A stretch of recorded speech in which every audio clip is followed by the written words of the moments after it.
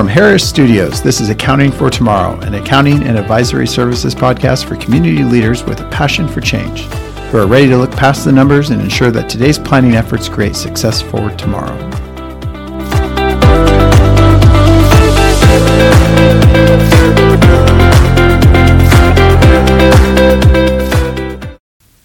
Thanks for joining us today. I'm Josh Tyree, CEO at Harris CPAs. I'm here with Robert Shappee, COO. And we're here to talk today about tax season and why extending your tax return can actually be a really good thing. I know most people, when they think about tax season, they hear that term, or busy season, and they traditionally think about CPAs cramming in a ton of the work. I think historically, you almost get 50 to 60% of your work in a CPA firm done in the 2.5 month stretch. But things have changed recently through the pandemic. We've had legislative acts, the IRS, states. Everyone's kind of throwing curveballs at CPAs, and it's really prolonged or extended the tax season. And we just kind of wanted to spend some time today about extending tax returns and the pros of what that entails and what goes into the return. So sometimes clients are hesitant to extend their tax return. Maybe, Robert, you can give us a few reasons why. Yeah, thanks, Josh. I think really I hear a lot of clients talk about risk. And I think, at the outset, people are concerned about the risk that it causes by filing an extension. And, they just want to make sure that their tax returns are not put under any additional review because they're extended or anything like that. And I think that, we can assure you that the IRS does not review extended returns. They do not look at them any differently than a regularly filed return that was filed by the first due date for those returns. So I think that that's the first thing that I would say to put clients' minds at ease. They are not going to become an audit candidate because they've extended their return. It is a normal part of the process, and that's why the IRS puts it in place. I think over the last several years, we've been exposed to a pretty dramatic time when it comes to tax law and legislation. And so the first thing that I would tell clients why it's a good thing to extend your tax return is because more and more we're seeing clients with more and more complex things in their tax return. And that complexity is because there's been so many legislative changes. The current state of politics in our nation is pretty divisive, and there are lots of delays. Congress is trying to pass laws after the end of the year. And so we've seen a lot of legislative changes that have come down after the original filing date. And so I think it's important to look at each tax return and assess whether or not there may potentially be an impact because of a legislative change. It is not uncommon to see Congress change a law that was passed several years ago. So I think that's a really interesting point. Probably about 5-6 years ago, right, there was a lot of talk about simplifying the tax return, right? They even came out with the first, one page, front page of some of the individual returns that were supposedly supposed to simplify it, but it did almost anything except simplify the tax return and just made it more and more complicated. That's exactly right. I mean, I remember those years, right? We had House Ways and Means Committee putting out their postcard tax return that they were going to do. Well, completely the opposite thing that's happened. We've seen more and more complexity every single year and more unsure about what things are going to be treated, how different laws are going to be interpreted. I mean, that would be the second thing. So we have all these legislative changes that are happening, and we're just not sure what might change. And then second, the IRS, because of their constrained capacity, is really having a hard time with giving us guidance. And so for the last couple of years, we've seen extensive IRS regulations come out after the deadline. And this it's very hard for us to do our job when we don't know exactly how something should be put on the form.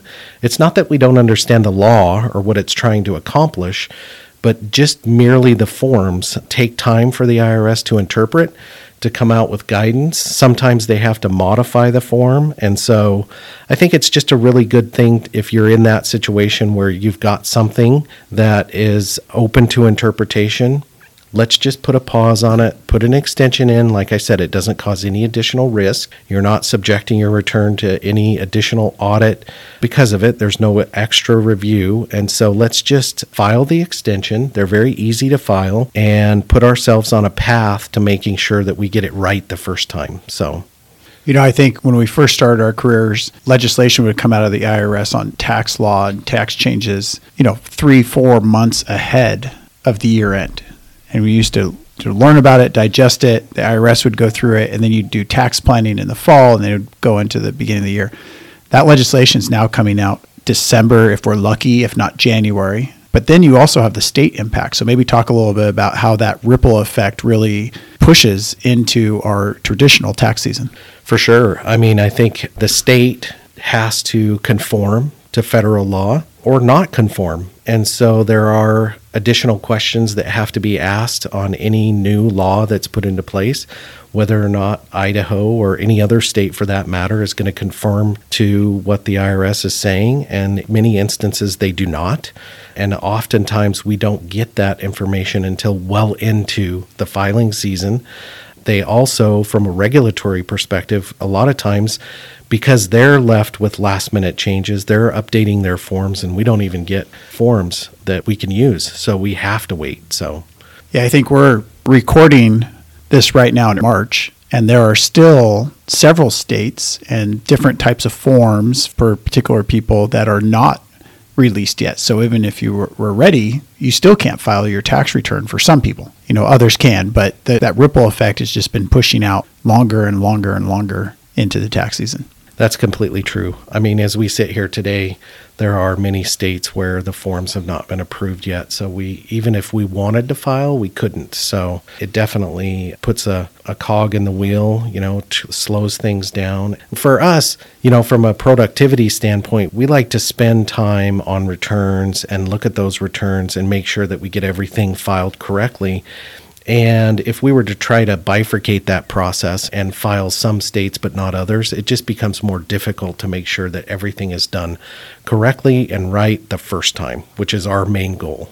I think that brings us to another reason why sometimes extending returns is a really good thing. I think if you look at most CPA firms across the country, you'll notice that a lot of their mistakes are made in the last week or two coming up to the April 15th or even, end 1st of April kind of deadlines that they have. Partially because they're cramming all that work trying to get it done and not taking the right time and the due diligence to go through the return. So maybe talk a little bit about why extending that tax return and what that additional time allows you as a tax preparer to do when you're preparing the tax return. Yeah, when we look at an engagement for a client and we're trying to assess when we're going to complete that engagement, we take into account the skill set required to perform that engagement. So, and what that means is we just want to get, the right person on the engagement so that they can work on it. People have different experiences and are experts in different areas. And so depending on the type of return or the issues that are brought forth, we want to make sure that we get that right person on that engagement. And,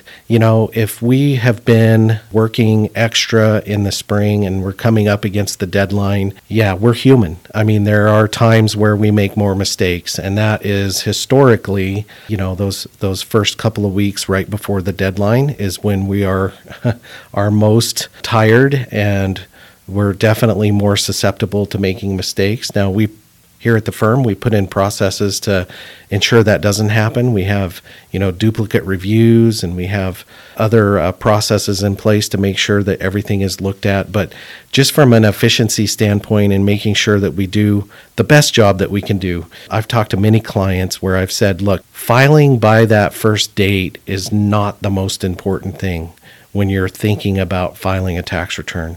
What is the most important thing is that you've got an accurate tax return. And oftentimes it takes a little extra time to make sure that we've gotten all the information, that we've processed it, that we've put everything in the right place, that we've done our due diligence to make sure that your compliance document is accurate. Yeah, I think too, also that extra time gives us the ability to come up with maybe some ideas or some different strategies that when you're just rushing to meet a deadline, sometimes you don't have the time necessary to think about those kind of items. 100% agree. I mean, as CPAs, those are the kinds of things that I think our clients want from us more than just a compliance document, is that review to look at the situation and make sure that there aren't alternative ways that we could report the income that would come out with a better result. And a better result sometimes is more tax, sometimes it's less tax. It just depends on what the specific client objective is. And so definitely, if we have a little extra time to look at those things, we can really spend some time to look at the return and see there's things that we can do even during the filing season that can change a tax return dramatically. We can file method changes. We can do different sorts of things on how we're going to report the income. And all of those things can be done during that tax return prep process. And if we're rushed to try to get it done by that date, we don't have nearly as much time to evaluate those options. Yeah, I think that's great. I mean, trying to extract the most value you can out of the tax return process. So I was on a group. Someone over there referred to that April 15th, not as necessarily a tax deadline, but what he called as a reconciliation date. So there are some things that you have to do by April 15th if you're a taxpayer. Maybe go over what you need to do and why it's not really a deadline, but if I'm going to steal his terminology, as a reconciliation kind of timeline. Yeah, exactly. When you approach the tax filing deadline for most jurisdictions, just because you extend the time to file the return, it does not necessarily mean that you're extending the time to pay the tax that may be due on the return. And so oftentimes the different jurisdictions require that you have an accurate estimate of what the tax is going to be at that time and make a payment.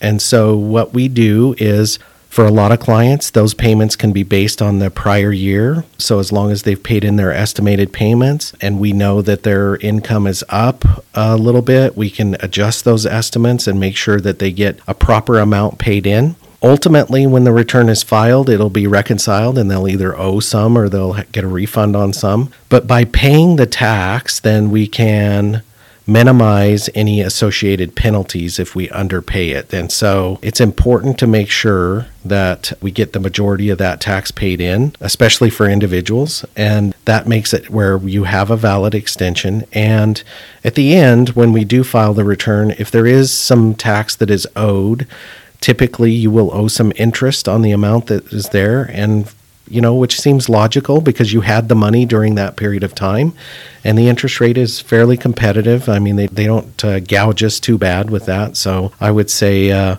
lot of my clients prefer that because they want to use their funds as much as they can in their businesses and not pay it into the IRS before the actual filing date. So you have the tax due. If I'm a small business or a company and I have kind of retirement plans set up, do I have to make those retirement payments before 4/15, or what's the timing on those?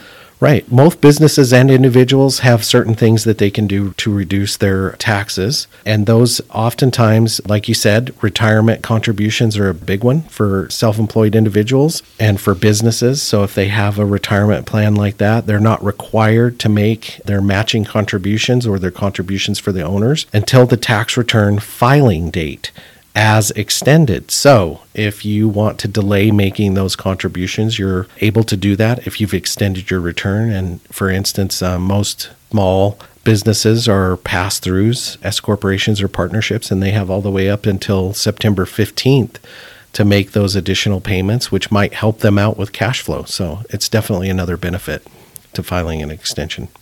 That's great. So all those items that we kind of discussed about extending your tax return, those really apply every year, each and every year. I know this year in particular, related to 2022, one specific thing that came out was the research and development expenses, and maybe just get an idea of, I think, talking to a lot of clients about why they should extend related to that specific rule. And it's something just new to the 2022 tax year. So maybe give us a little highlight of that and why that is. Yeah, so tax legislation was passed. The Tax Cuts and Jobs Act passed a legislation that required beginning with tax years that begin in 2022. So that would be the filing season that we're going through right now. Companies that have research and development expenses, whether or not they take the research and development credit, are required to capitalize those expenses and depreciate them or amortize them over 5 years. So that is a unfavorable thing for the taxpayer. They're basically required to take a deduction for expenses that they had in the current year over a 5-year period. We know from the work that we've done watching Congress that this is a very unpopular provision. I think on both sides, the political spectrum, Democrats and Republicans both are in favor of reversing this decision. And so it was something that was planned to be addressed, but you know how politics are. Things get delayed, and we passed year end. Nothing has changed in that regard. And so we expect our CPA lobby is hard at work trying to convince legislators that we need to change this rule because it's really an unfavorable rule for a lot of taxpayers. And so we're watching very closely the House Ways and Means Committee, and we're watching the House in general to see if we think that this rule may be changed. I think right now our society and consensus among a lot of the firms is that there is a good opportunity that this could be changed. And we don't want to file those returns if we're going to have to just then go back and amend them to add those deductions. It's just not very proficient to do it that way. So we think that there's a very good chance that when Congress has to deal with the debt ceiling, that this provision in tax law will come up and will be used as a bargaining chip. And so we're very hopeful that that will get changed. We think there's a good possibility. So we have advised all of our clients that have expenses in this arena to delay their filing so that we can make sure that if it is corrected, that we make the appropriate change on their return and not have them pay in tax that they're ultimately not due.